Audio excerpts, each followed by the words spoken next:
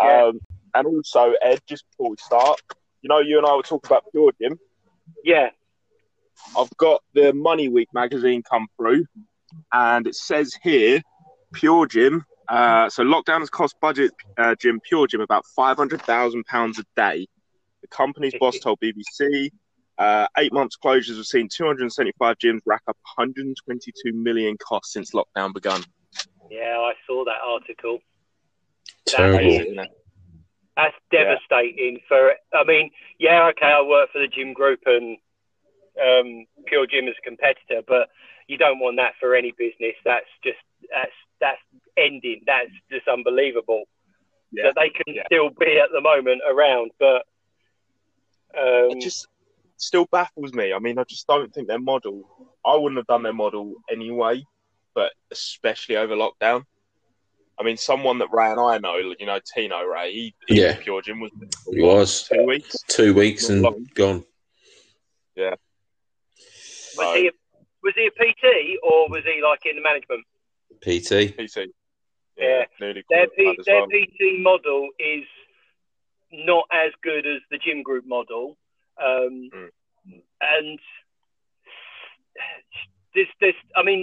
how Pure Gym. I mean, they've got more clubs than the gym group.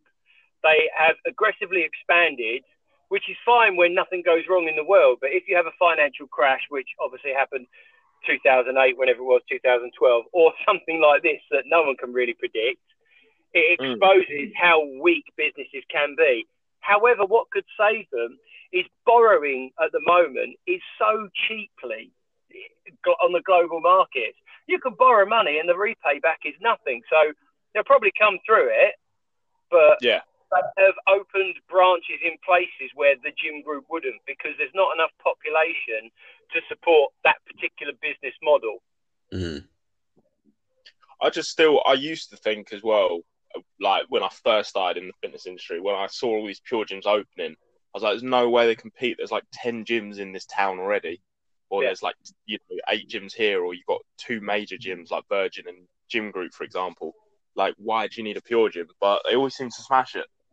They because it's so cheap for those first 6 months, and then the real price comes in. And then actually the price market, I would go, I'll probably spend another 20 quid and maybe go to the local leisure centre where I'll get a swimming pool as well and classes included. Yeah. Or you go, I could maybe stretch another 15, 20 pounds, and then I can go to a Nuffield or a Virgin Active and get a lot more for my money. Location is key with any unit, but it's the same as when McDonald's aggressively expands and starts opening up branches that are so close to each other. One particular branch, it loses out. And we've dropped revenue because people can go to the other one. So it happens in the gym group when you're actually competing against a gym group club. One opens up 3 miles down the road and you lose a load of members because that club's nearer to them. So no need to go to the other, yeah. No need to go to that one. I mean, the company kind of wins overall, but if you're a manager in that club, you're held accountable for expansion, which was out of your control. Yeah, literally. Like, do you know what though? It's funny you touched on McDonald's though. Like, I was finding out I'd never buy a franchise at McDonald's. I found out that when you buy a franchise from McDonald's, the land that you buy goes to McDonald's. So you're basically buying the plot of land that the building's on. So McDonald's makes most of their money from real estate. They're the largest real estate owners in the world, and it's not burgers that they make their money from, it's real estate. Jesus Christ. So it's fascinating when you look at that. Yeah, gets really interesting, doesn't it? But anyway, enough about that. Let's talk about McDonald's. Let's talk about me. Let's talk about you. Ed, do you want to just introduce yourself just quickly? To everyone listening out there. Thank you, Brad. My name is Ed Blaber. I'm a personal trainer and I have been since the end of 2011. I've been a gymnast at county level from a very young age, and I performed with Blue Falcons Gymnastics out of Chelmer Valley High School in Chelmsford, Essex for about 20 odd years. So the joke went from being a Blue Falcon to a Golden Eagle. performed at Military Tattoos, performed at the Birmingham NEC, performed at Earls Court Military Festival, Portsmouth Festival. Been on Blue Peter, got a Blue Peter badge. Guinness World Record holder as well for gymnastics, doing Balkans. I've always been interested in sport. Track was definitely my thing, and gymnastics, which naturally progressed to free running. Just always been doing it before we would identify it as free running or parkour, because I am old, I'm in my 40s. Lost my way from fitness at university. Always loved drama as well, so studied theatre and drama. Would have loved to have become an actor, but it never happened, because you realise there's absolutely no money in it, less money than PTing. And also at uni became very, very unfit. Typical student. I mean, you guys could probably relate to this. Drinking far too much, eating very unhealthily, late nights, early mornings, no sleep, partying stupidly, and came out of university 14.5 stone, where I went in about 12, and I was very, very fit. It was quite a shock. So getting fit, found my passion for fitness again. And I never wanted to share my fitness, my enjoyment with anyone else. That's why I never became a PT there and then. And it wasn't until I'd been fed up with working for other people doing jobs that I hated, I kind of had a eureka moment when that's it. I'm going to retrain. It was an advert that popped up. I was sitting in a company that I shall not name. I knew it was coming to an end. And the advert for the gym, for the training room popped up. I was like, I need to find another job. I'm going to do it. I'm so fed up with bosses telling us what to do and actually having no clue. I'm going to become my own boss. It was the best thing ever. Absolutely loved it. Still love being a PT. Most of the bills are paid from my employer, the gym group, where I'm an assistant manager. And I love that as well, because you can do them both at the same time. But PT is just brilliant fun. Changing people's lives, really giving something back. That is the most important thing. And you've got a really unique approach to PT. I say unique, it's quite what we call wholesome, not just into the bodybuilding, pumping iron kind of stuff. A lot more functional training, aren't you? Always been, and that's probably from the gymnastics background, like being able to scratch between my shoulder blades, as most bodybuilders, the running joke, stick a piece of paper on their back and they can't do it. But yeah, it's always been practical. Movement, quality of life. So I rebranded a few years back. Rather than being Ed Blaver personal trainer, I became Ization Training. And there's another story on that. That could be another time. But ultimately, my 3 goals of fitness was strength, flex, and endure. You need to be flexible. You need to have strength. You need to be able to endure anything that gets thrown at you. So if it's a 5-mile run or a marathon run, I do like half marathons. I've done the London Marathon and the Chelmsford Marathon. They're hard work. They take a lot of time training, massively rewarding. Half marathons are better.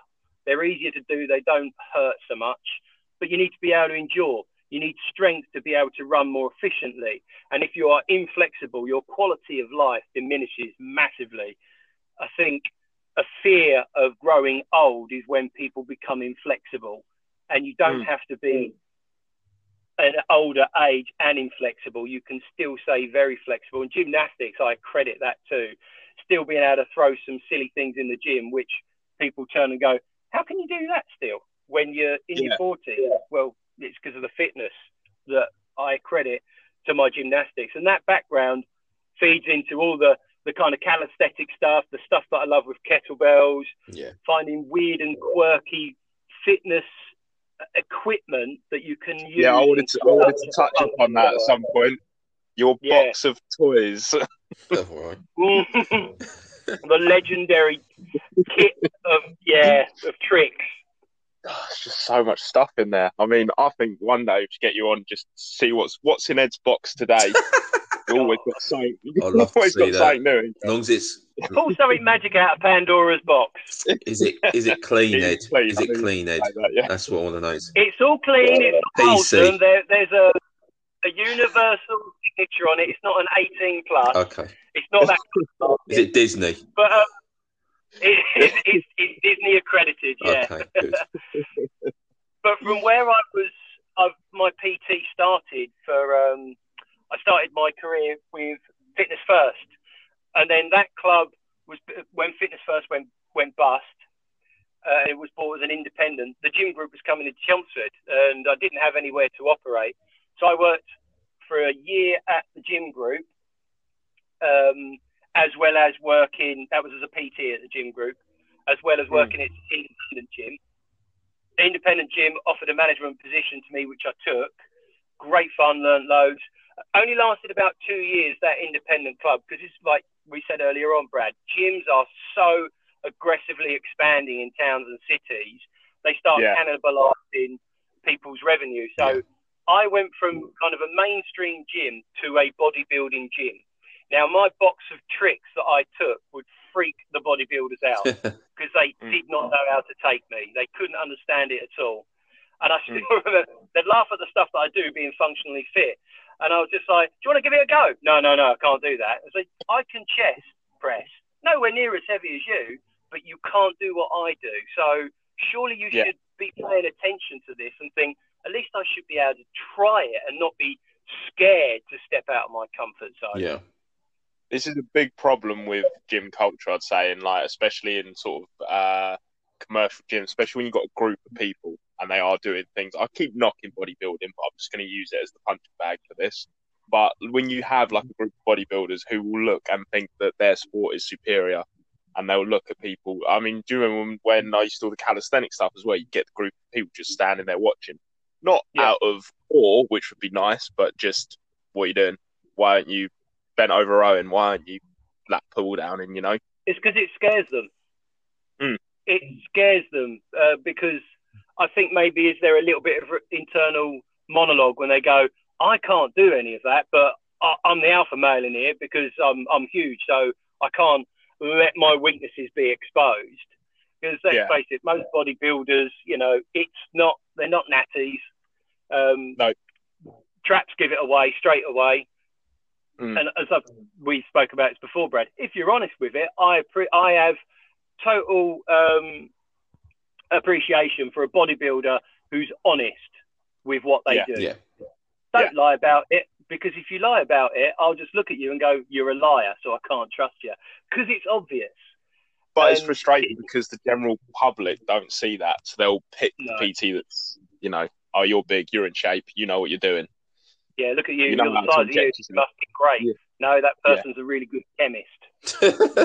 Yeah.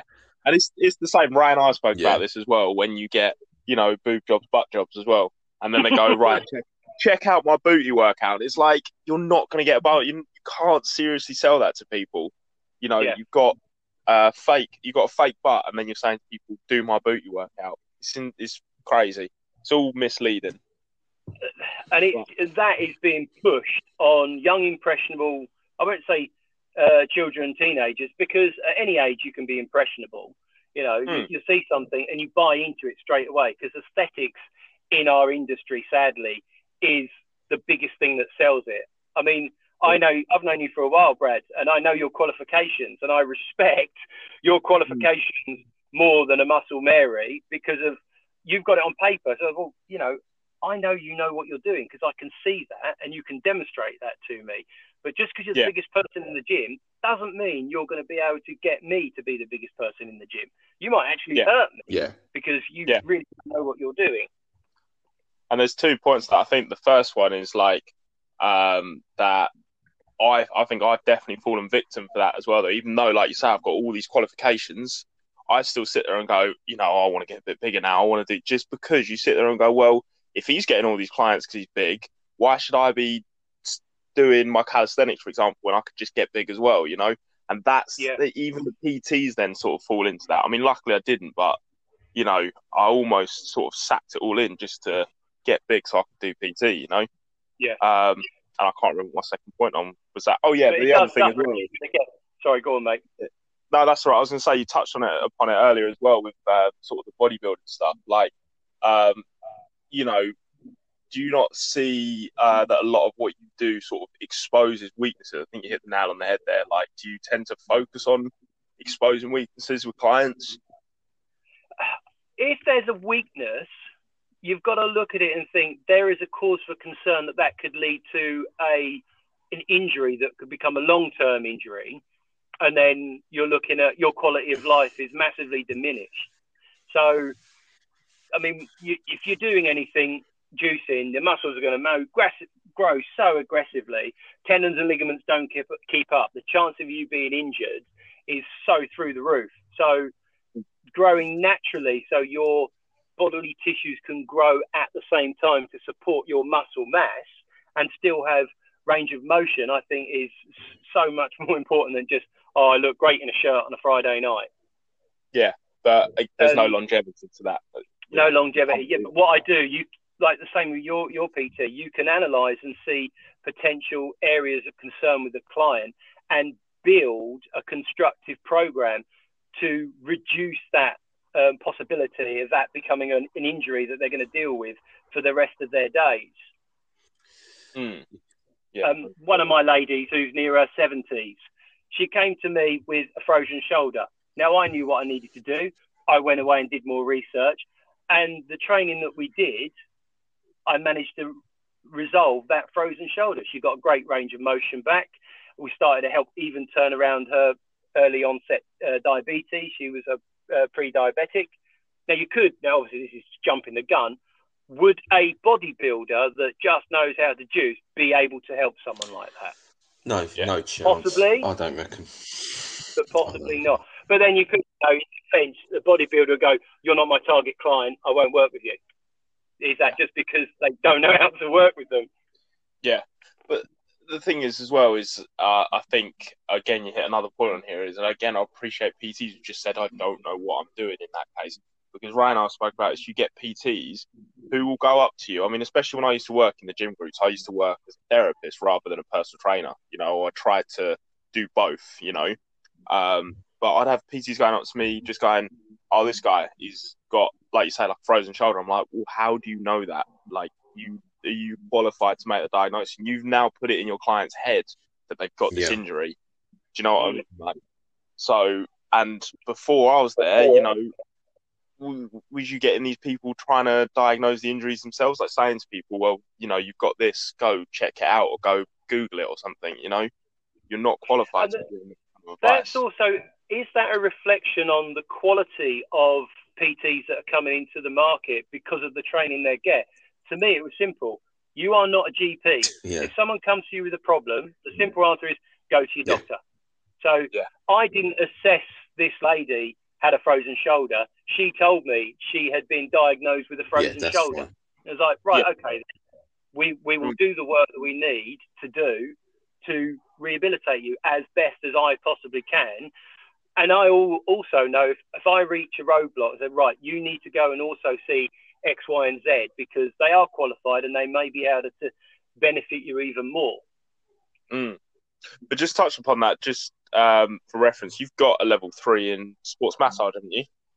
I've got a diploma in sports massage, so I was starting to just get a bit unchallenged with being level 3. There was nothing coming into the continued professional development, and I saw an opportunity really from people talking about it. We just lost, that was it. We lost the sports physio at the club I was working at. I was like, you know what, I'm gonna do some more research, and I did a 20 module online course. I won't say I'm anywhere near as qualified as you or anybody else out there, but it's given me a foundation of knowledge.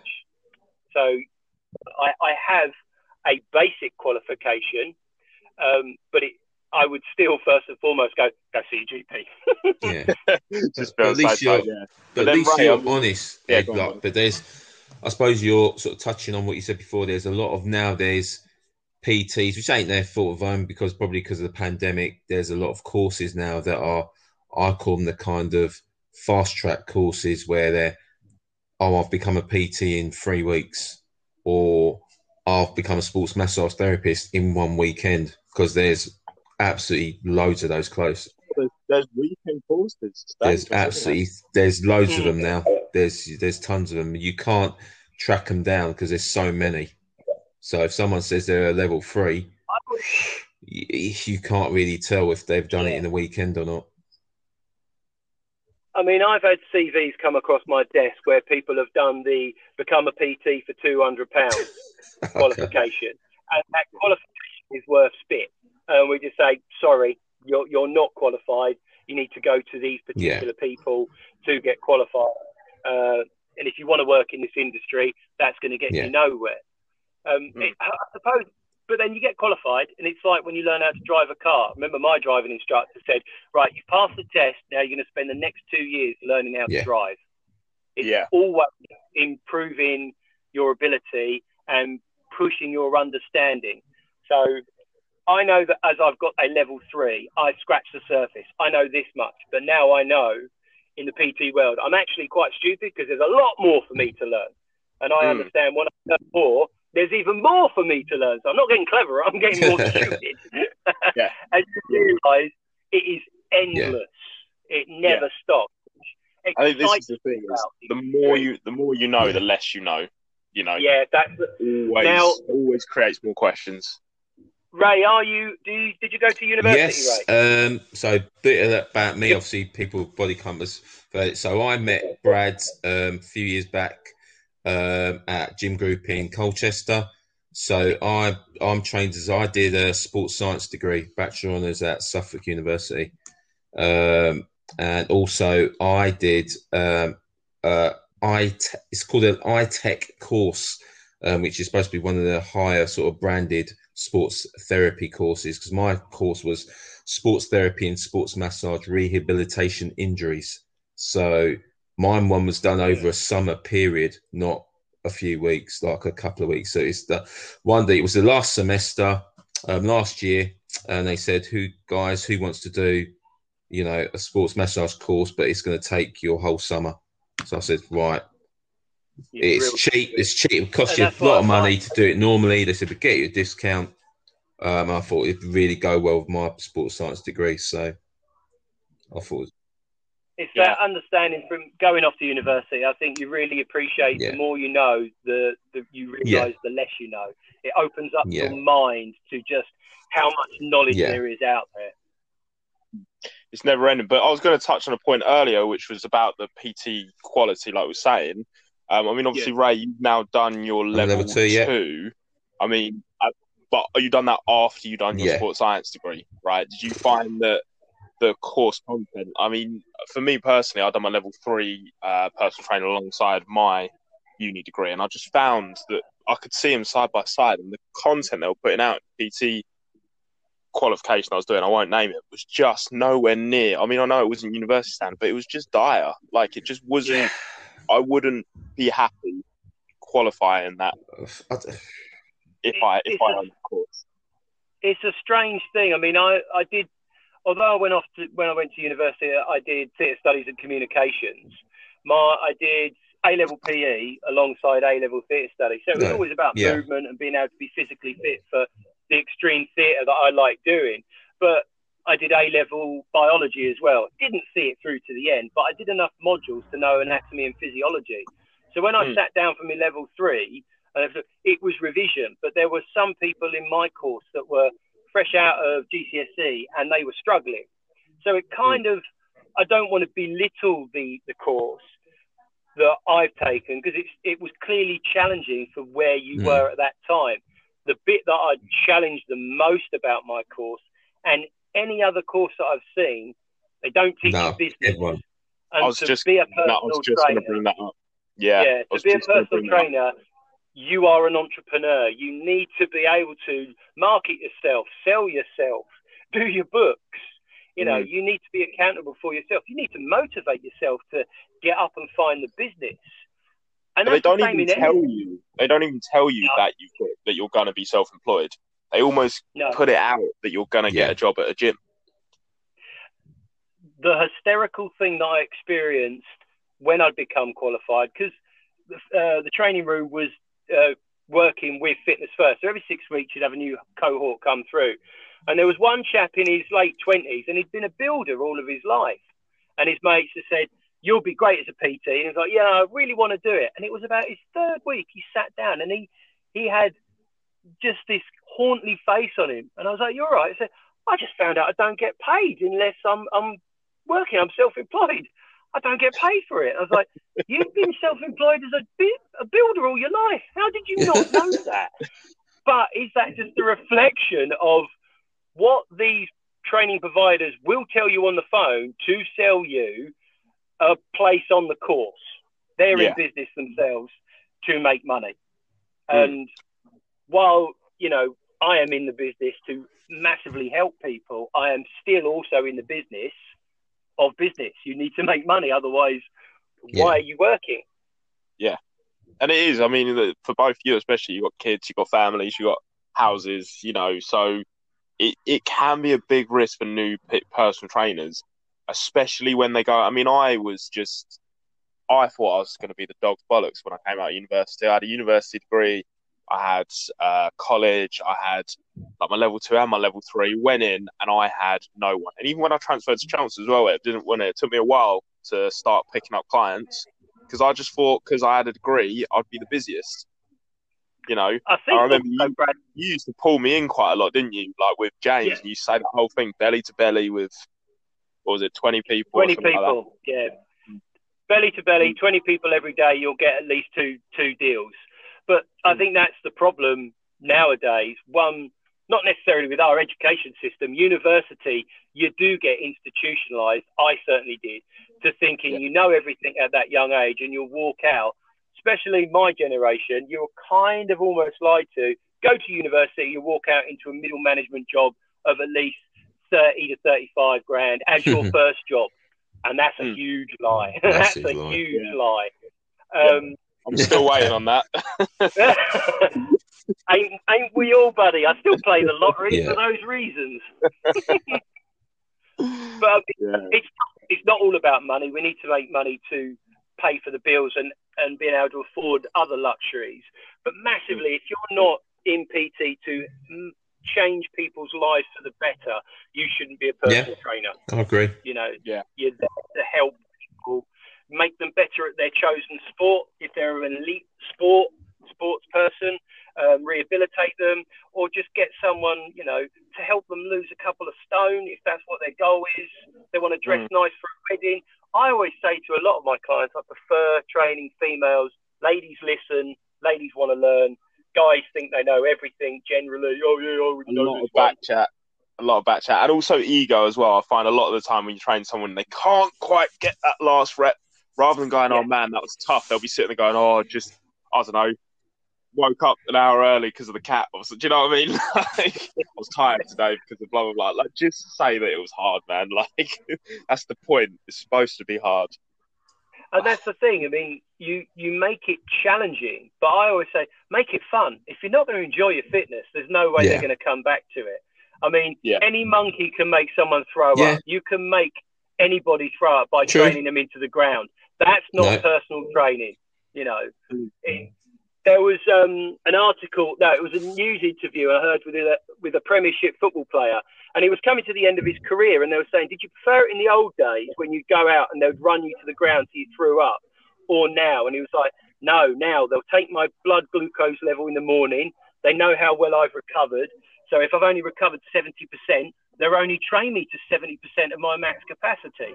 There's so much more science knowledge out there now to make elite sports or individuals so much better at what they do, when in days gone by it was, you know, run until you throw up. Yeah, and this is basically what Ray studied, or this is what Ray studied, isn't it? It's right? just, I mean, I was very, very fortunate, sort of just briefly touching on what I did at uni. So yes, like you said, just helping people, but I was probably, considering it wasn't an elite uni compared to the others, Loughborough being one of them, we were very, very fortunate. We had an internship program. We were given the opportunity to test and help train England elite athletes from England's women rugby, the former Sevens team that won the bronze at the Olympics. Amy Hardy Wilson, who now our class as a friend on Instagram, who we chat to and worked with her, really amazing athlete. Eddie Hall, he come to the uni, talked about how he performed his half-ton lift and the training that went into it. Isn't he boxing now? That's right. He's boxing the mountain, so he's training now. So he's cutting weight and but trying to just balance power and strength and speed. So yeah, very, very fortunate. And training elite, like you said, sort of like beasting someone into the ground. Anyone could do that. Anyone can go on YouTube and just beast somebody. That's different to, being either a personal trainer or just write a number on a whiteboard. Right, 20,000 reps. And, there's a lot of people that are probably, I don't want to, put them down, but there's a lot of, there's a CrossFit community and, you see a lot of people and they go, yeah, I've done these WOD today. But yeah, you're doing this WOD, but why are you doing this WOD? Your technique is diabolical. I often I think, Brad, there'll be one person, he will stay nameless, but you'll know who I'm talking about, would mock me, would always call me, oh, you're a CrossFitter. And I was like, no, I'm not a CrossFitter. Yeah. I can't. CrossFit, they don't execute things with great technique. To me, if it's technically flawed, I wouldn't count it as a rep. So that's the gymnastic training in me. I like technically correct, because if you're more technical, you're also safer. The CrossFit stuff they do is diabolical. I love their body weight stuff. I just think that's brilliant. Murph, Google it, anybody, have a look at Murph, try that one. It's so much fun. Yeah, Murph is tough. And it's a good self-challenge, that one. It's a good self-challenge, that one. You do that 6 weeks apart. It's a really, really good workout to do. So some of the CrossFit stuff, I wouldn't fault it. But a lot of the stuff that you will see on YouTube is horrendous. The biggest problem I find with CrossFit, though, is when you go into a box gym and then you go and you do it and then someone gives you their workout, whatever you're doing, the WOD of the day, and it's snatches and cleans and overhead squats and blah, blah, blah. Then you go 3 days later and it's snatches and cleans and you're like, right, no wonder everyone's got shoulder injuries, knee injuries. Yeah, you're doing the same movement over and over. There was, I think, one of the stupidest WODs I'd ever seen. It was a hardcore workout, and at the end of it, it had run with a 20-kilo med ball over your head on a treadmill for 800 meters. Yeah, and I was like, that's just ridiculous. Just the most stupid thing ever. And that always made me laugh, and I can understand why people give CrossFit so much jip. I would have said a ruder word there, because of stuff like that. And that's right, just stupid. Don't worry, this is an explicit podcast. You can tell it the you want. So. Well, I'll add the rest of that bit. At the end of it, it actually had 800 meters with a 20-kilo med ball above your head. Fuck yeah. Everybody, how stupid this is. A load of people walk into the gym and look out on, as you said, on YouTube, on Instagram. Great. So tell you when you're doing it wrong. And that's the project that I've done in lockdown. I thought about it in the first one, and I had my butt kind of kicked by myself to do it in lockdown. We start a YouTube for kettlebells, demonstrating kettlebells for how they should be used through the 3 planes of movement. So you've got your sagittal, your transverse, and your front movement pathways. Loads of stuff on YouTube just uses a kettlebell as a dumbbell. Yeah. And it's such a waste. So I really want to talk about this, Sorry, who's got the background noise for a sec? That's cutting out. Sorry. Something's cutting out for a second. I can hear loads of noise. Not me this time. Cutting it out. Right, Ed, is that on your side, mate? I don't think that's on my side. I'm upstairs in the back cave, so it's definitely not me. There are a lot rattling. I don't know. Yeah, I can hear it on mine as well. I'll be right. Someone's hacked into your podcast. Got someone else in here. I'll be all right. I'll cut that bit out. Sorry, mate. Do you want to just say it again? Did you say about your kettlebells on YouTube? Yeah, so the kettlebells that we've set up, me and my business partner, who's a client of mine and inspired her, and she's retrained. She's gone through that whole fitness journey of being very, very unfit, being strong. We wanted to, give do lockdown, but do potentially to take it somewhere massive in the YouTube, to become a YouTuber and start earning money from it. There was nothing we could find that would use kettlebells to how they can be used through different planes of motion, different planes of movement. We give tutorials from cutting out all the personal trainer talk, just communicating to people who aren't trainers, who don't understand physiology and anatomy. So we break it down so anybody can understand it. And we just, like this podcast, we don't script, we just record off the cuff. We know what exercises we're doing, and we just go for it. And we have a laugh and want to enjoy it, and that come across to people that are watching it. And I know people that are doing it and are really enjoying it, which is great. That's part and parcel of why I want to do it. If it becomes monetized, woohoo, even better. But well, I'll say, Ray, you've not done Ed's kettlebells, man. I'm telling you, these things are next level. Like, put bands round them. I love that. You know, I love bands. Crazy. You know, I love bands and a kettlebell. Crazy hard.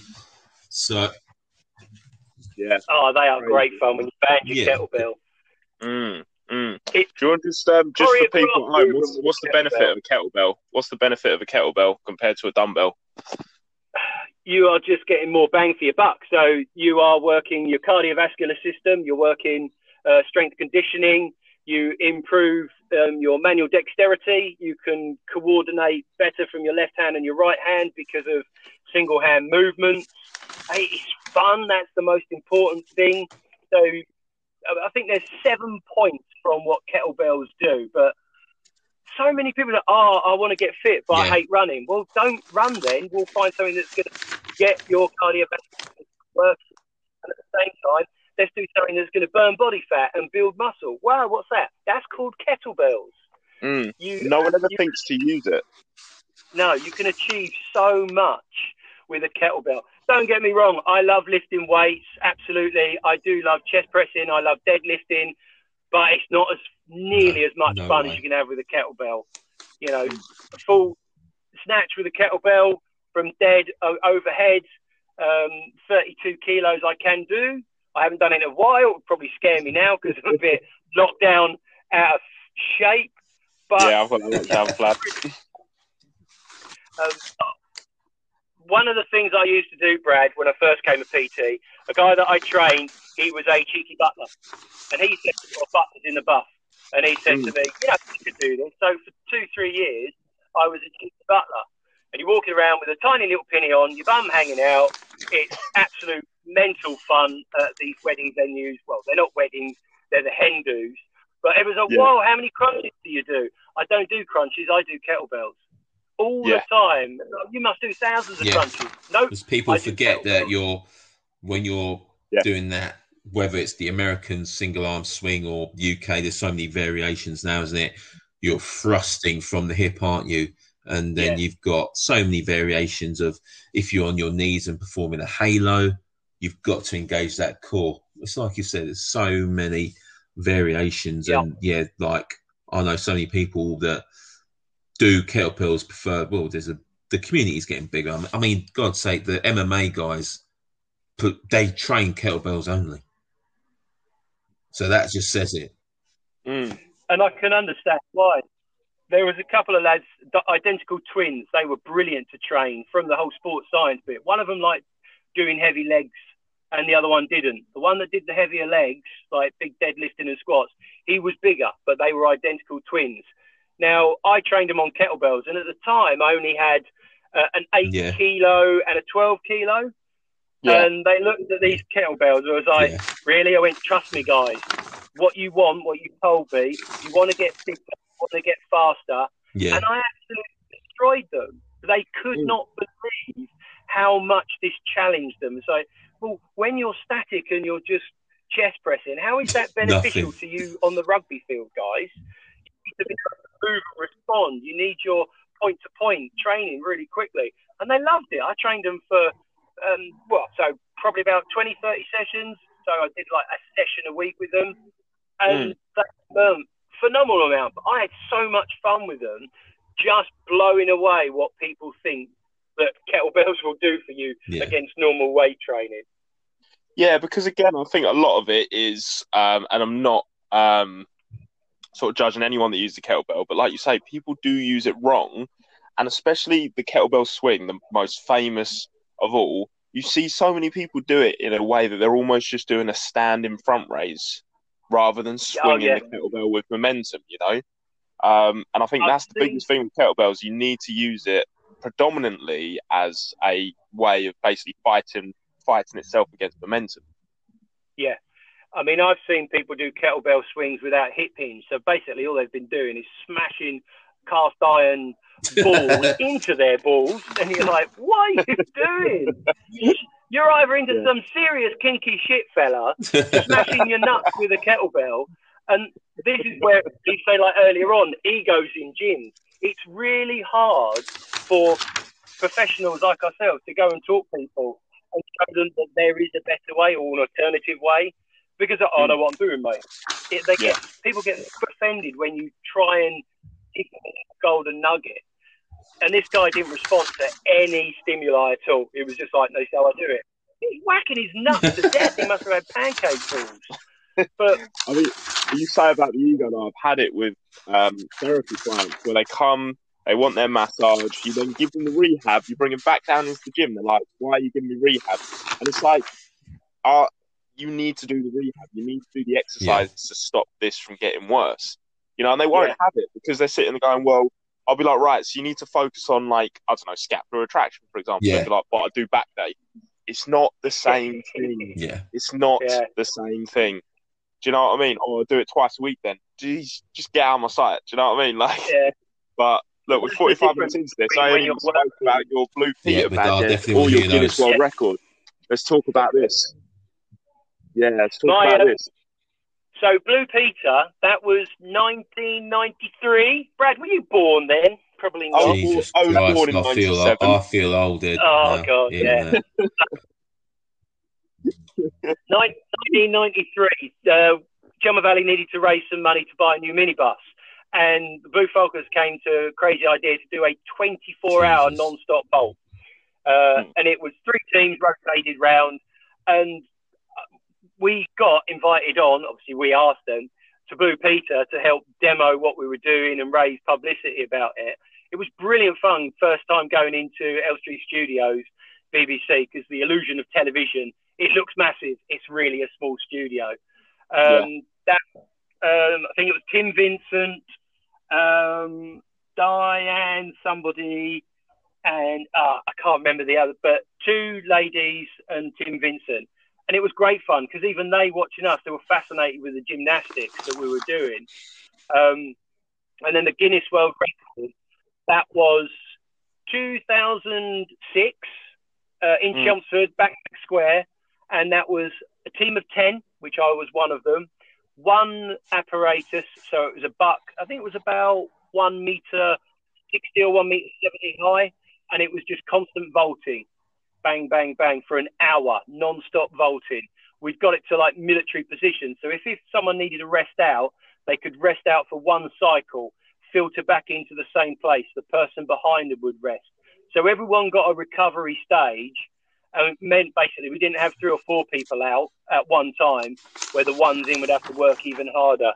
5,600 and something volts that we did. Wow, still stands to today.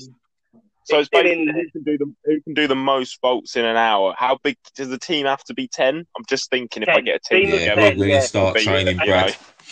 It was literally non-stop. We did train a long time for it as well. It was more the coordination, as I said, where someone rested. It was just literally volt, volt, volt, volt, volt, volt, constantly. It was brilliant fun. We were raising money for a good charity as well.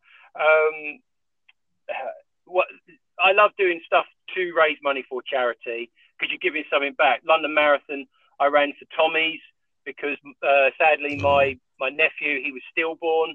We wanted to do something to give back.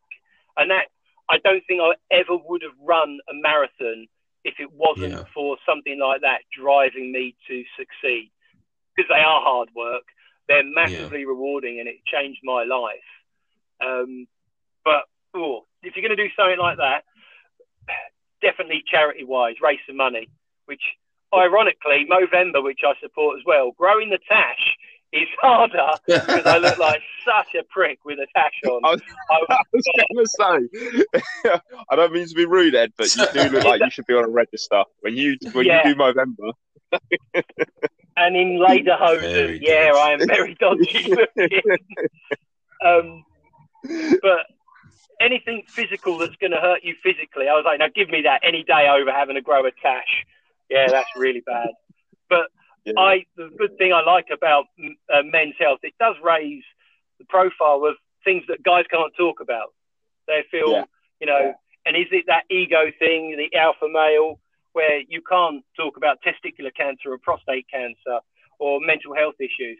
I think the world is a lot better now that we feel more open and free that we can do, and it doesn't mean that you're weak. It means you're a stronger person for go to the doctors, have a check, any lumps, do them. I've been to the doctors because I found a lump.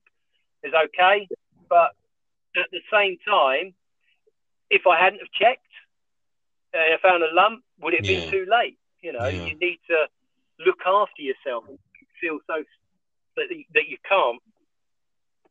Yeah, I think as well, like, it does sort of highlight another part of health in itself, and I think a lot of the time, I still don't know whether it should be gym's responsibility to be teaching this part of health, but I do, like, I'm talking mental health and just general well-being, because a lot of the time with gyms, I mean, yes, there is a general well-being side, and yes, one of the side effects benefits is that, you feel better after training. It can help with mental health, but do you feel like it's lacking at all, or do you think it shouldn't be placed in a gym to be dealing with?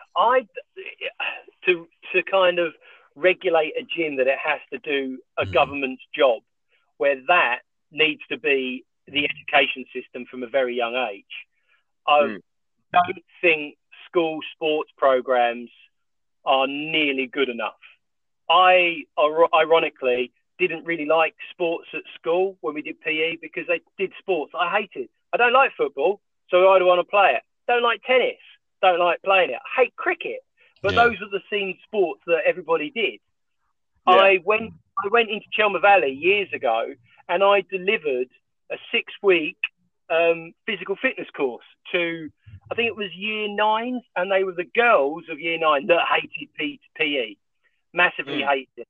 And I went in and did boot camp, and I, used tyres and ropes and had a great laugh with them. I thought it was funny that I'm teaching a PE class when the PE teachers weren't qualified to do it, because I'm a level 2, level 3 instructor. The PE teachers weren't qualified. But at the end of it, the teacher said every single one of those girls loved it. They really enjoyed what you did. And I was like, well, yeah, because it's training them to be fit and healthy and have fun with it, rather than do a team sport. Not everyone likes team sports. So I do think it's the responsibility of the education system to actually teach people about the importance of exercise, the endorphins that it releases, that it is massively beneficial for mental health. And at the same time, you can start teaching and educating young, impressionable boys and girls that if you get on juice, there is a huge pitfall from doing steroids.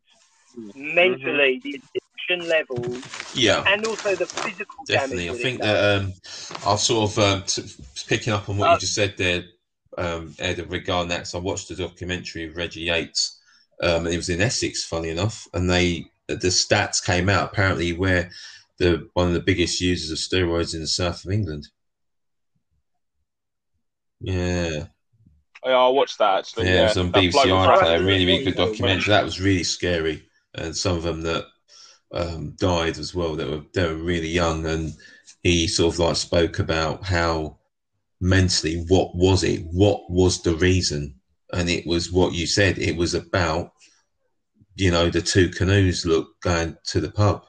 It was, so it's not even for us. If I don't advocate it's for sport, but it wasn't even for a sporting reason. It was basically, do I look good in the shirt? It was just unbelievable.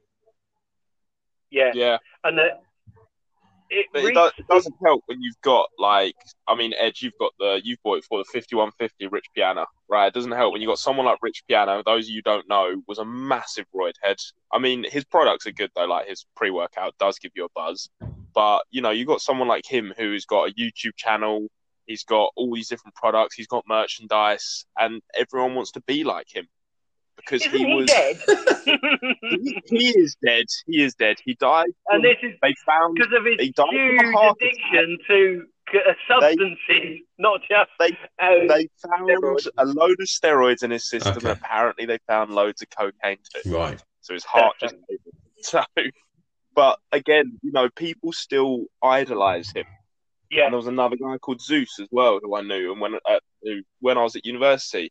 One of my flatmates started taking steroids because he was like, I want to look like Zeus. And then he was like, literally, not even in the beat of a heartbeat, he was like, rest in peace, Zeus. But still want to look like him. So and I'm like, are you serious, man? Like, the dude's just died taking steroids. But this is a problem with the industry because PTs feel that they need to be the biggest person to get clients. It inspires people to train with them because, look at how big you are.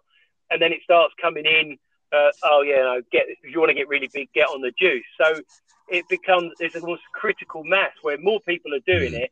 It seems to be more acceptable. People don't do the research and see the pitfalls of it. And there are lives that are being lost needlessly, all to look good in that shirt on a Friday night. Yeah, and that's all due to social pressure rather than someone making a conscious choice that I've assessed the risks.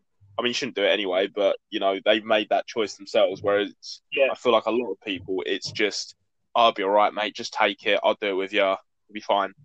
That's the problem with human nature, though, Brad. Everyone thinks that they are indestructible. No one thinks that it will happen to them. It will happen to somebody else. And that is one of our biggest problems. Drive too fast in your car. It's other people that crash. It's not me. Or, partying a bit too hard. It's other people that you read about. It won't happen to me. Well, unfortunately, it does happen to people, and we are people. It frustrates me massively that it's just that quick fix world that we live in now. It's too easy to get something instantly, and that desire to have it instantly, does that drive people to do steroids? I mean, I've had people in the gym approach me, and they are NHS nurses. That's ridiculous. And they've spoken about getting on the gear. And I'm like, you of all people should know better. And what he was saying, it was because of he saw these people around him that were looking really good. He had body confidence issues. He wanted to fix it as quickly as he possibly could. And I could see where the conversation was going. He wanted to kind of, speaking to me as the trainer, wanted trainers to say, I'm not the right person for you. I don't know enough about it. All I know is don't do it. And a couple of weeks later, I saw he got on it and it wasn't doing him any good. Didn't see him very much after that in the gym. So there were other issues that he needed to answer rather than just get on the gear and get big. But a nurse should know better. I just think, Ed, do you think it's kind of like if we sort of like still carry on this sort of touching on this subject with, I think where people see that, yes, it's a mental issue, they're probably low in self-confidence, but like you said, it's the quick fix route. And people still, even now, and they know it's nutrition, they still, gets my goat, they don't want to do that either. They feel that I'll just train myself, I'll be fine. So if I just train hard, it'll be either I'll get a quick fix from the roids. Nutrition is nothing to do with it. Or instead of the nutrition, supplements do help, of course, when you're elite level. Just kind of depending on, there's a lot of, I'd say, gym goers.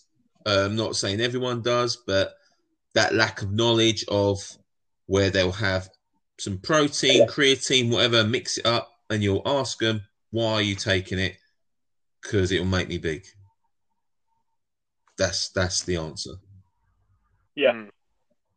And then even on the extreme flip side of the stupidity that exists out there, I heard one story in the gym. There was some lad that got on gear, so he stopped doing protein shakes, and he thought, I'm doing it so I get big. I won't need these protein shakes. And you're like, just the basics of proteins and the building blocks for muscles. Yeah.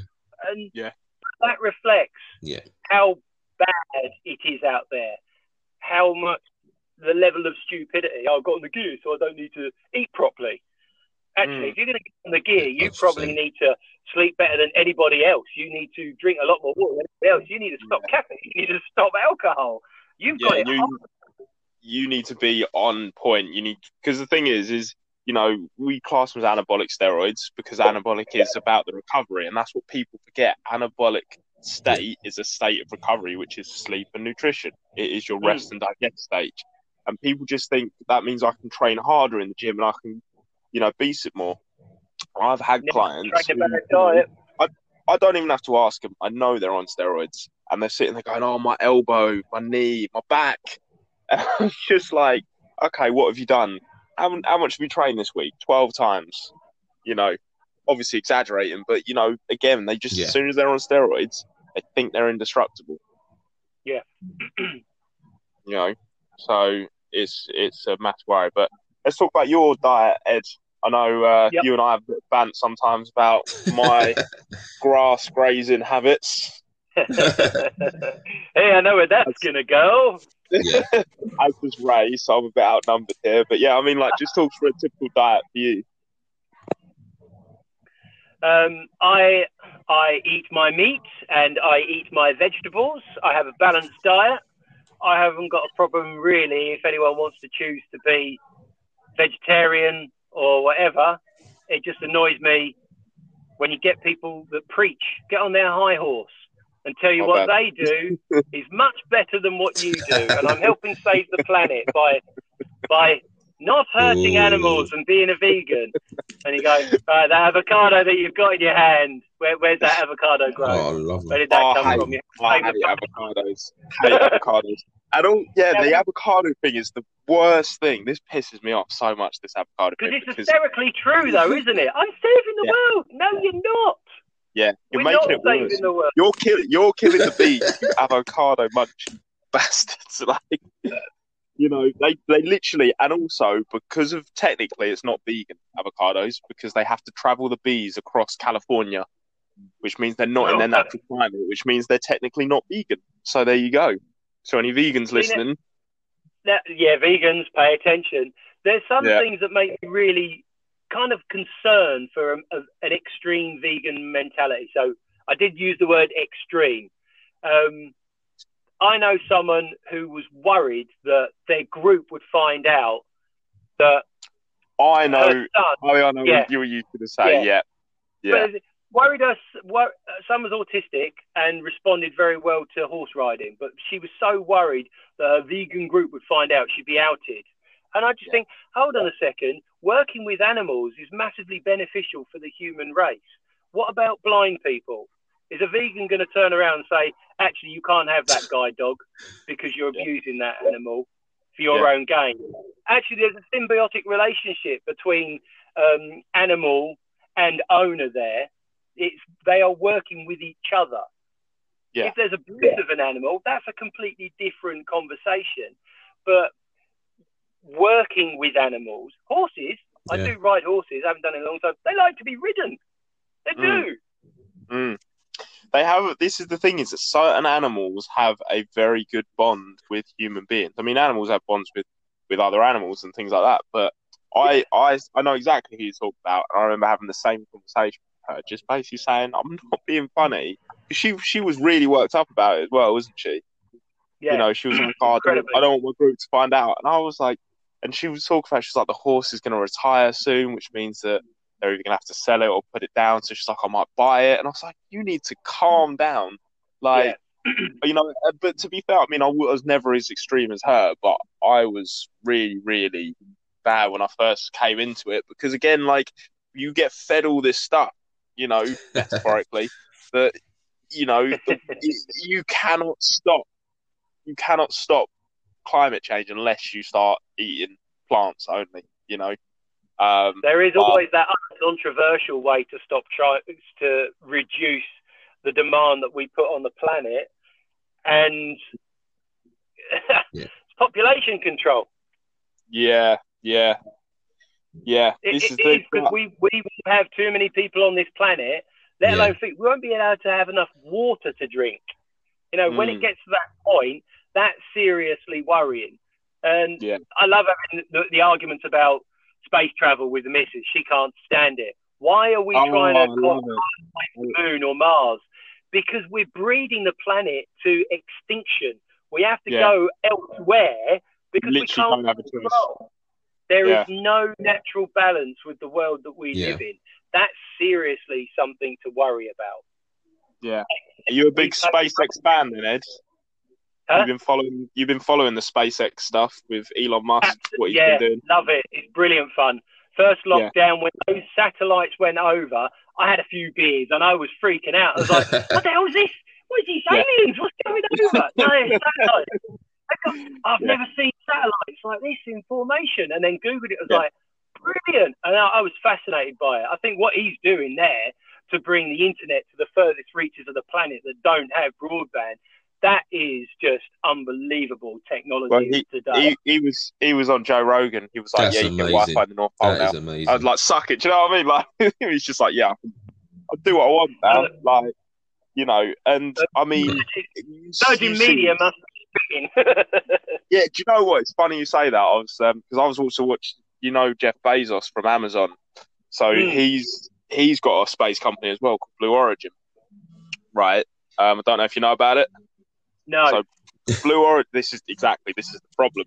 So Blue Origin apparently started around the same time as SpaceX, but they didn't get any contracts. They lost their Pentagon contract, they lost their NASA contract, and SpaceX just keeps gobbling them up because they can land and reuse rockets now, and that is just insane, the fact that you can do that. But it's fascinating to watch them do it, But then again, when you come to, say, colonizing another planet, I mean, I've even thought about this, is if this happens in my lifetime, do we then need to start rethinking, say, for example, the way, because just hypothetically, we go to Mars, I mean, your deadlift is going to go up, isn't it? Because the planet's smaller, so you're going to be able to lift more. But I know where you're going with this. I know where you're going with this. Where does food go? Like, what's happening with all that? We will need to completely readjust how we eat, how we survive.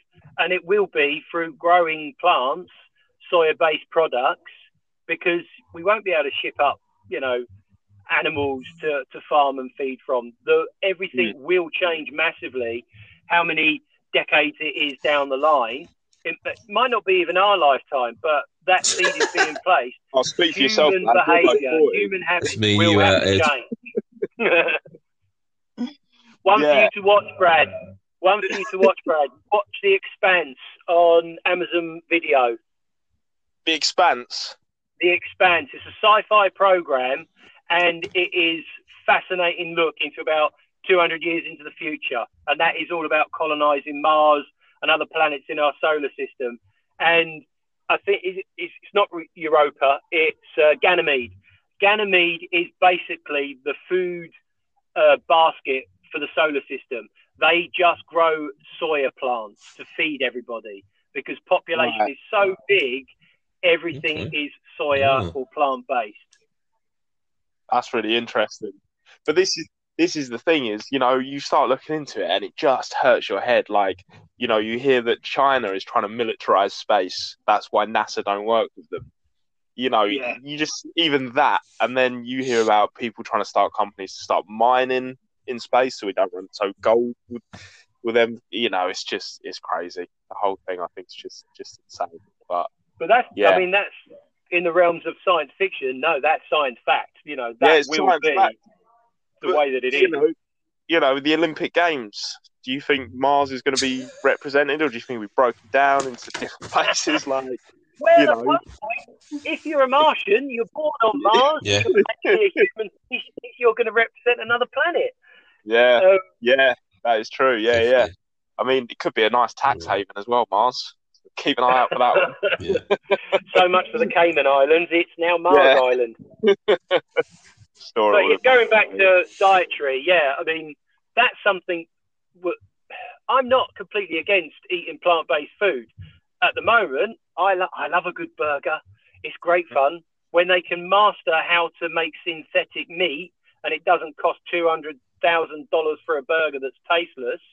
Yeah. And it's viable for Common or Garden Joe to do it, and you're reducing greenhouse emissions, you're reducing methane emissions. We can basically solve world hunger from that. I am all for it. But potentially the quality of meat. It's funny, that came up in the news this morning. I was up at 5 this morning watching BBC News, and there was this one lad that was growing leather and things like that just from lab culture. And he had this one little vial in his hand, and he said that out of this vial, he can make 200,000 miles worth of leather. That's hypothetically speaking. But again, that shows that whole thing that the technology's right, that's world hunger solved, and the quality of the meat will be better.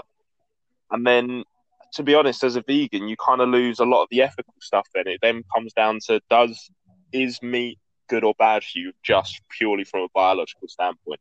Because you take all the ethical and environmental stuff out of the way. I think a lot of the time when the whole vegan versus non-vegan fight comes, there's a lot of emotion behind it. Yeah, so are you suggesting then that vegans like a good argument and a good fight?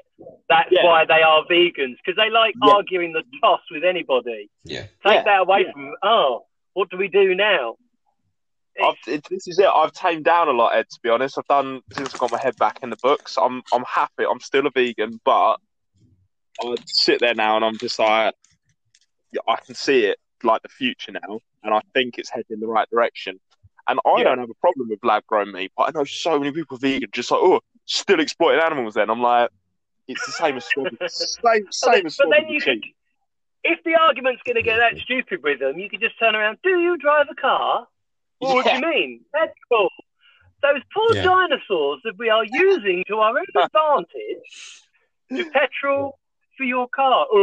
But you could take that argument and be that stupid in return. I think that's what really pisses me off with the majority of vegans I've interacted with. Stop being so flipping lectury.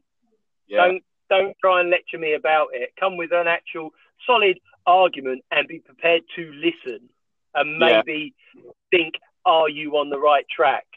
And I think as well, it's not always black and white. There's grey areas. Like this whole thing, you can't harm any animals. Have you seen a combine harvester? It's gonna plow down a rabbit that gets in its way, and it's not gonna know. Do you know what I mean? Like, So, I just think a lot of the time, although you can lower animal suffering, but you can't eliminate it. So let's not start being really unrealistic here. But again, as well, like you're different to other PCs as well. I'd say in the sense that you're happy to admit that you like to drink, whereas a lot of PCs are very proud of that, aren't they? But I mean, like that whole thing of just telling, like being honest with people and things like that. Has that always been part of you, or did you realise quite early?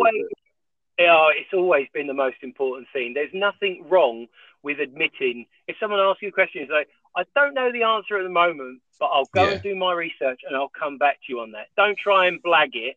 Don't try and lie to someone, because they might take for gospel what you're saying is truth. Go and act on that piece of information you've given them and seriously hurt themselves. And it makes a better PT to continually push what they understand about the industry. Pick up a book, open it, read it, learn something, and then apply it. So to tell a possible client, that I'm not sure of that answer, but I'll find out for you, that's going to win respect as well. I honestly feel you'll get respect from that person, and there's more of a chance that actually they will possibly become a client being upfront with them than lying and then them finding out that you're full of shit later on, and that's your reputation destroyed. It only takes one bad experience, doesn't it? it only takes one bad experience. But yeah. Ray, have you got any other questions? I was going to throw out a few quick fires at the end. With the nutritional side, do you feel that, obviously, like yourself, I know you're quite honest and open. I'm quite honest and open. Like I sort of have that mentality of, it's not 10 people. It's a diet. It's just a lifestyle. It's a healthy lifestyle. It's kind of, yes, you can have a drink. Yes, you can have a chocolate cake. And do you feel like there's a lot of PTs out there, some of them that, not all of them, but they go to the extreme, where there's a lot of celebrity PTs that say, demonize sugar. You should not eat sugar ever. And I'm like, and you go and check out there. Yes, they have got the normal PT qualifications, but I just feel, because they've got such a massive client base on celebrities, I won't name one of them, but they've got that they can say what they want because their reputation's so enhanced. And I just feel, where do they get this knowledge? Where do they get this theory from that, if you eat sugar, you're going to get fat? I just don't. And it's just incredible. Yeah.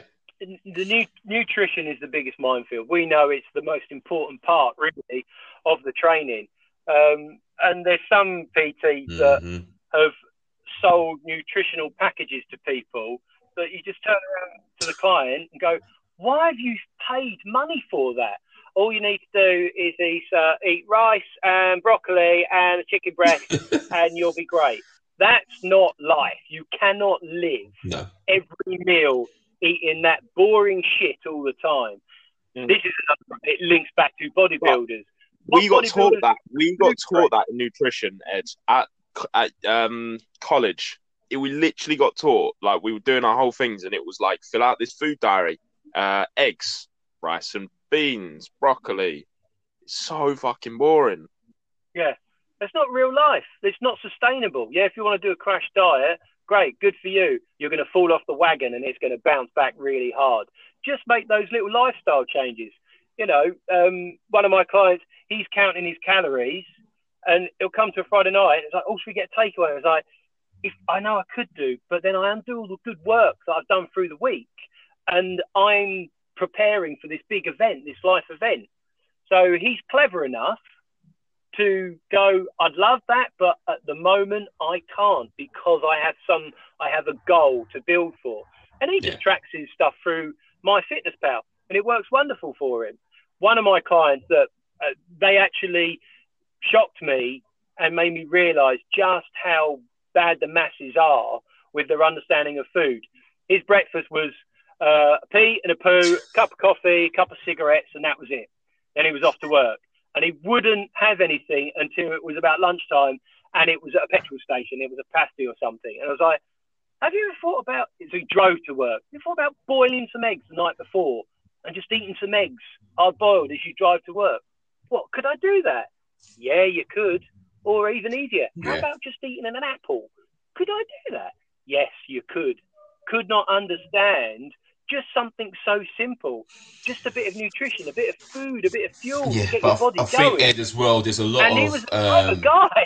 A lot of people, you always hear, not just from regular gym goers, but people in general, they say they feel sick first thing in the morning eating. You hear that a hell of a lot, and that's their reason. Yeah. Now, I'm one for training early hours on an empty stomach, because if I eat when I get up and then I'm in the gym training half hour later, I'm probably going to throw up. I'm not going to enjoy that training session. I will eat after I've done, but I'm up at 6, I'm in the gym at 6:30 to train. Yeah. But if you're not doing that kind of stuff, breakfast is pretty important. My Friday breakfast used to be steak and eggs when I had the ability to cook in the gym. And it was like, for breakfast. I went, why not? Yeah. Why not? What's wrong with that? And people would be shocked. Yeah. We are so conditioned that breakfast is a cereal that's fortified with iron and vitamins, and don't look at the per 100 grams, how many carbohydrates and sugars there are. You're just like, it's ram full of sugar. That's why it tastes so nice. So it's funny you say that. Yeah, go on, Ed. Sorry. one thing I try and say to a lot of people, I wouldn't say no sugar, but per 100 gram serving, if the sugar goes over 10 grams, maybe steer away from it. So you're trying to make healthier choices by giving them a really simple set of rules to follow. Per 100 gram serving, if the sugar's over 10 grams, maybe look somewhere else. And some people who want to know a bit more, look at the ingredients. If sugar is listed within the first 3 ingredients of a processed bar, leave it alone. Don't trust the name that says healthy snack bar, because it's bullshit. Because they use fake words like eco-friendly being an example. Like, it doesn't mean anything. It's just an empty And then they'll slap it as well. Oh, it's gluten-free. Oh, it must be really good for me. Idiot, just fuck off. Guess what? A tablespoon of sugar is also gluten-free. So, just think of that. Very good point. That's a tough fact for him. But yeah, nutrition is worrying. It is a concern that, once again, you go, is it the gym's responsibility to teach nutrition, or actually it's the government's responsibility to legislate at a young age that we learn home economics, we learn how to cook, we learn the good, bad of food. Behaviour brings behaviour. If you've got parents or guardians or whatever that know shit all about food, they're only going to teach you shit all about food. It has to be legislated. It really does. Yeah. And I think this is the thing though, is even school meals growing up. I remember in secondary school meals were you had a choice of pizza or cheesy pasta. Probably a lot better than me and Ed's day, probably. Yeah, and I'm sure it was the old rhubarb and custard crumble wed, probably, wasn't it? That's also the problem. Yeah. Oh, yeah. That's a good one. Yeah. You talk about rhubarb custard the show, because my mum used to love that. Oh, she used to bang on that. That's what it is. Yeah. So nutrition-wise, for this couple, Brad, that weren't really sure about what they could or couldn't eat, like a lot of people, do not have the time. We could argue that till the cows come home, but okay, you don't have time. You streamline things. So I built up a shopping list for them, and it was a step-by-step food guide, and all they had to do, click on what I had for them, hyperlinked into Tesco's, and it went to all their pre-chopped foods. They didn't have to do the food prep. It was already done for them. They just had to bung it all in and cook it. I hate food prep. It drives me mad. Yeah, I do it on a Sunday. To eat speed food that's easy to cook and nutritionally beneficial, rather than getting it as a takeaway. You can do it yourself. That's effortless. You just make sure that somebody else has done all the hard work, pre-chopped, for example. Yes, there's a price paid to that, but if you're saying you have no time to do the preparation, here is your answer. It's a way round you. Oh, let's just get a takeaway. Yeah. And this is the thing. If you get takeaways and you say it's because you don't have time and all this kind of stuff, takeaways are so expensive. You actually take that money and you bundle it all up. You could probably hire one of them people that, the people that actually make your food, but for fitness reasons. Like food preppers for that kind of stuff. Oh, so be what Kelly Day customized customized meal prep. That's what it is. Customized meal prep. Yes. Yeah, literally, it's just a healthier version of a takeaway. Then because again, they don't charge you that much more out of the arse. They charge you a little bit more because obviously you're getting a personalised diet to you, and they are normally nutrition experts. I'm not going to say. Yeah, I think if I sort of I'm trying to think of I can't remember the name of the company that Kelly Day sponsored by, but you are right. So a tub, like a Tupperware, a lunchbox size of a version of chicken and chips is definitely different than chicken and chips from the shop. So that, in terms of that nutritional value, you're probably paying like McDonald's. Obviously, you're getting like the burger and chips, and that is you're talking about £8, aren't you, for like McDonald's sort of food with a drink, and you're paying the same equivalent, but a nutritional tape twist on it will cost you £5. So it's a no-brainer, really. It's funny. So as these things continue to get bigger and bigger, the cost will come down, and then it's more accessible to people that say aren't elite sports individuals. You know, Common and Garden Joe can actually start looking at it. Let's be honest, it's advertised on TV at the moment. Gusto, you can do it. So it's starting to become more online, more mainstream, as it were, rather than just, someone's meal prepping for me. So for my competition, everything, all my macro diets, my macronutrients have been sorted out. Well, go to this Gusto, you're getting all the food for you. Still have to do a little bit of cooking, but use that with a family. There's loads of them, like Simply Fresh as well, do the same thing, and you can select what you like, what you don't like. They just send you the food. You just got to cook it. Because most of us are a step that are doing that anyway. So do I. Who gets supermarket food delivered to them? I do. Well, actually, what's the difference there? Well, go to these guys. They're giving you the specific food, the specific ingredients, and there's no food waste as well. And you're eating really healthy. So, and a lot of these places try and go plastic free as well. You know, being another thing. Right. Which is brilliant. I am all for that. Yeah. Massively. But yeah, we are starting with the hour and a half in now. So Ed, I'm going to give quick fire questions. You're ready for these? Right, okay. Biggest achievement? It's got to be my Guinness World Record, man. Don't tell my kids that biggest achievement 2 kids. Guinness World Record is right up there. Guinness World Record over kids. Okay, then. Favourite piece of gym equipment? What's that? Favourite piece of gym equipment? Kettlebell. Favourite colour? Blue. If you could get rid of one sport, what would it be? So I'm off this podcast. I'm gone. What would it be? Football. I'm sorry. Get rid of it. They ain't going to find out where you live, Ed. I'm with you. I totally agree with you. Your ass is marked. That is going to cause anarchy. Right. I will justify that. I will justify that answer really quickly. Football's a great sport, and I do love watching football and the technicalities. But the fans that I know that are really intelligent people, and then watching a football game, they turn into mindless fucking morons. That's the bit that pisses me off. Yeah, and corruption's not great either. But if you wasn't a PT, what would you be? Of course. What, dream job? Yeah. Actor. Most underrated piece of gym equipment? I feel like you're going to have the same answer on this. Most underrated? Yeah. Can I say lifting platform? Yeah, why? Because people see just it. Because that gym group doesn't have one, is that why? It might be. They have them in some, but not in mine. Yeah. Honestly, Ray, Ed has a bit of plywood, slides it underneath the squat frame, lands on this bit of plywood.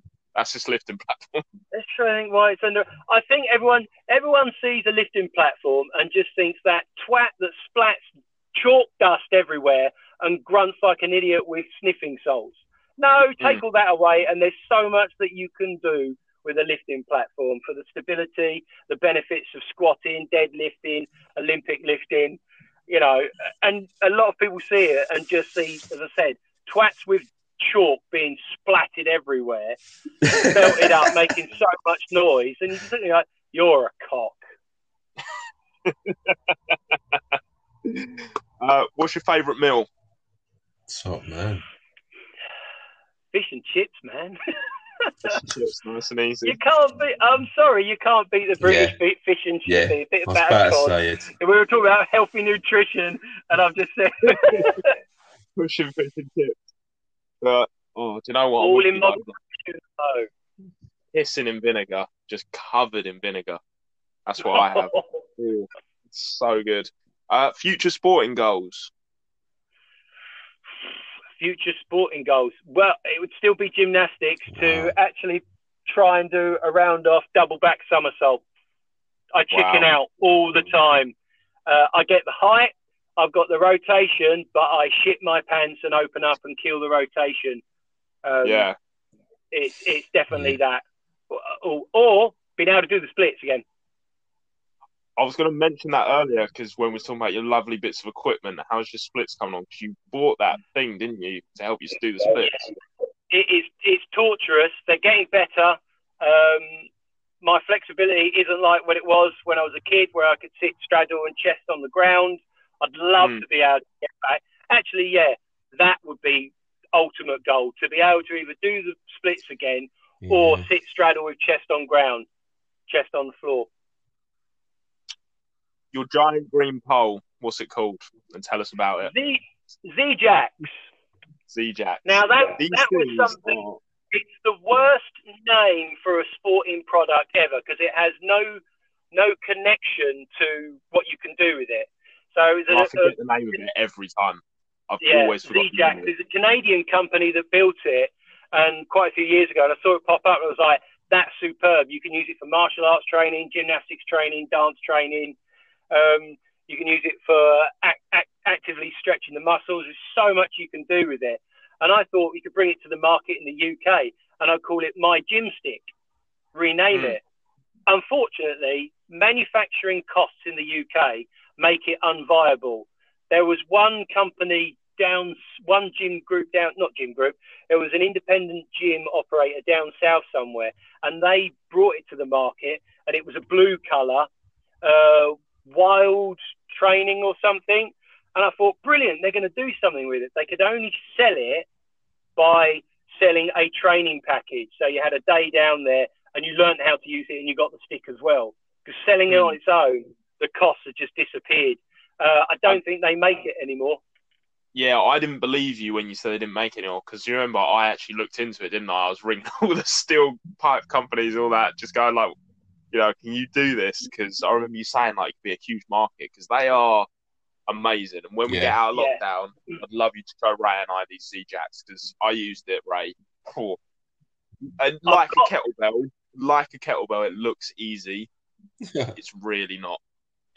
I've got 8 of them, so we get a little class going then. All right, next. That's where you could bring it to the market. A high-end gym like David Lloyd or Nuffield, or even boutique gyms that do pole dancing. Pole training, that would be perfect for them. And then it does aerial training because you're not up a pole, so it's a bit safer because the first people doing it will fear the fall, and it's so transportable. Works brilliant for boot camps as well because you can do proper pull-ups. Never seen a boot camp that can do a pull-up unless they've got suspension training, but there are all those problems there. So transportable, so much fun, and once again, freaks the bodybuilders out because they do not know sod all about it. And it's hard, and it's almost like you showed me what was that full transition thing you done. What's it called? The moon? When you do like a 360 turnaround on the Z-Jacks. Core strength is phenomenal. Yeah, it's all crazy, but like again, you wouldn't get that. You wouldn't be able to get your hands over your head if you just did a bodybuilder. Your Instagram, Ed, for people who want to find you personally. So me personally, my Instagram still goes by Ed Blaber PT. My project that that's kind of me and my own bits as well as PT. But the one that I'm really interested in pushing in is the Kettlebell Body Fit. So we're on Instagram. We're throwing some silly stuff on TikTok as well, also called Kettlebell Body Fit. And our YouTube channel is also called Kettlebell Body Fit. We are 55 subscribers for what we've been doing 5 weeks. Yeah. When we get to 100, we can change the URL, but we need to get to 1,000 before we start actually possibly monetizing it. And it's there to teach you how to use kettlebells, teach you some circuits. I've got mates that want to train with me that live up north in university. They're doing it and they're loving it, which is really important to me. So in the field, it's working. People can understand it. Kettlebell Body Fit is the main one. So that's on Instagram, that's on TikTok, and that's on the YouTube channel. And what's your business partner called? Kerry Spark. Kerry Spark, brilliant. There we go. Yeah, so, I mean, Ed, would you be interested in possibly doing a guest boot camp, Body Compass, get them kettlebells going? Yeah, of course, mate. Absolutely. Sweet. There you go. Because, yeah, like I say, Ray, you have not witnessed kettlebells like this. I was shocked. That's what I'm going to do. Yeah, it was like... Ray, have a look at the YouTube channel. Our first introductory video is a prime example of triplanar-based kettlebell movement. So you're moving in multiple planes of motion, in movement, having a laugh with kettlebells. What you can do, it's choreography really with a piece of fitness equipment, but it ticks the boxes. You're getting the cardio workout, you're getting your fat burn, you're getting your muscle building, your strength conditioning. Yeah, it's just endless. I mean, your core will be so strong from doing kettlebells. But that's what I love using. So,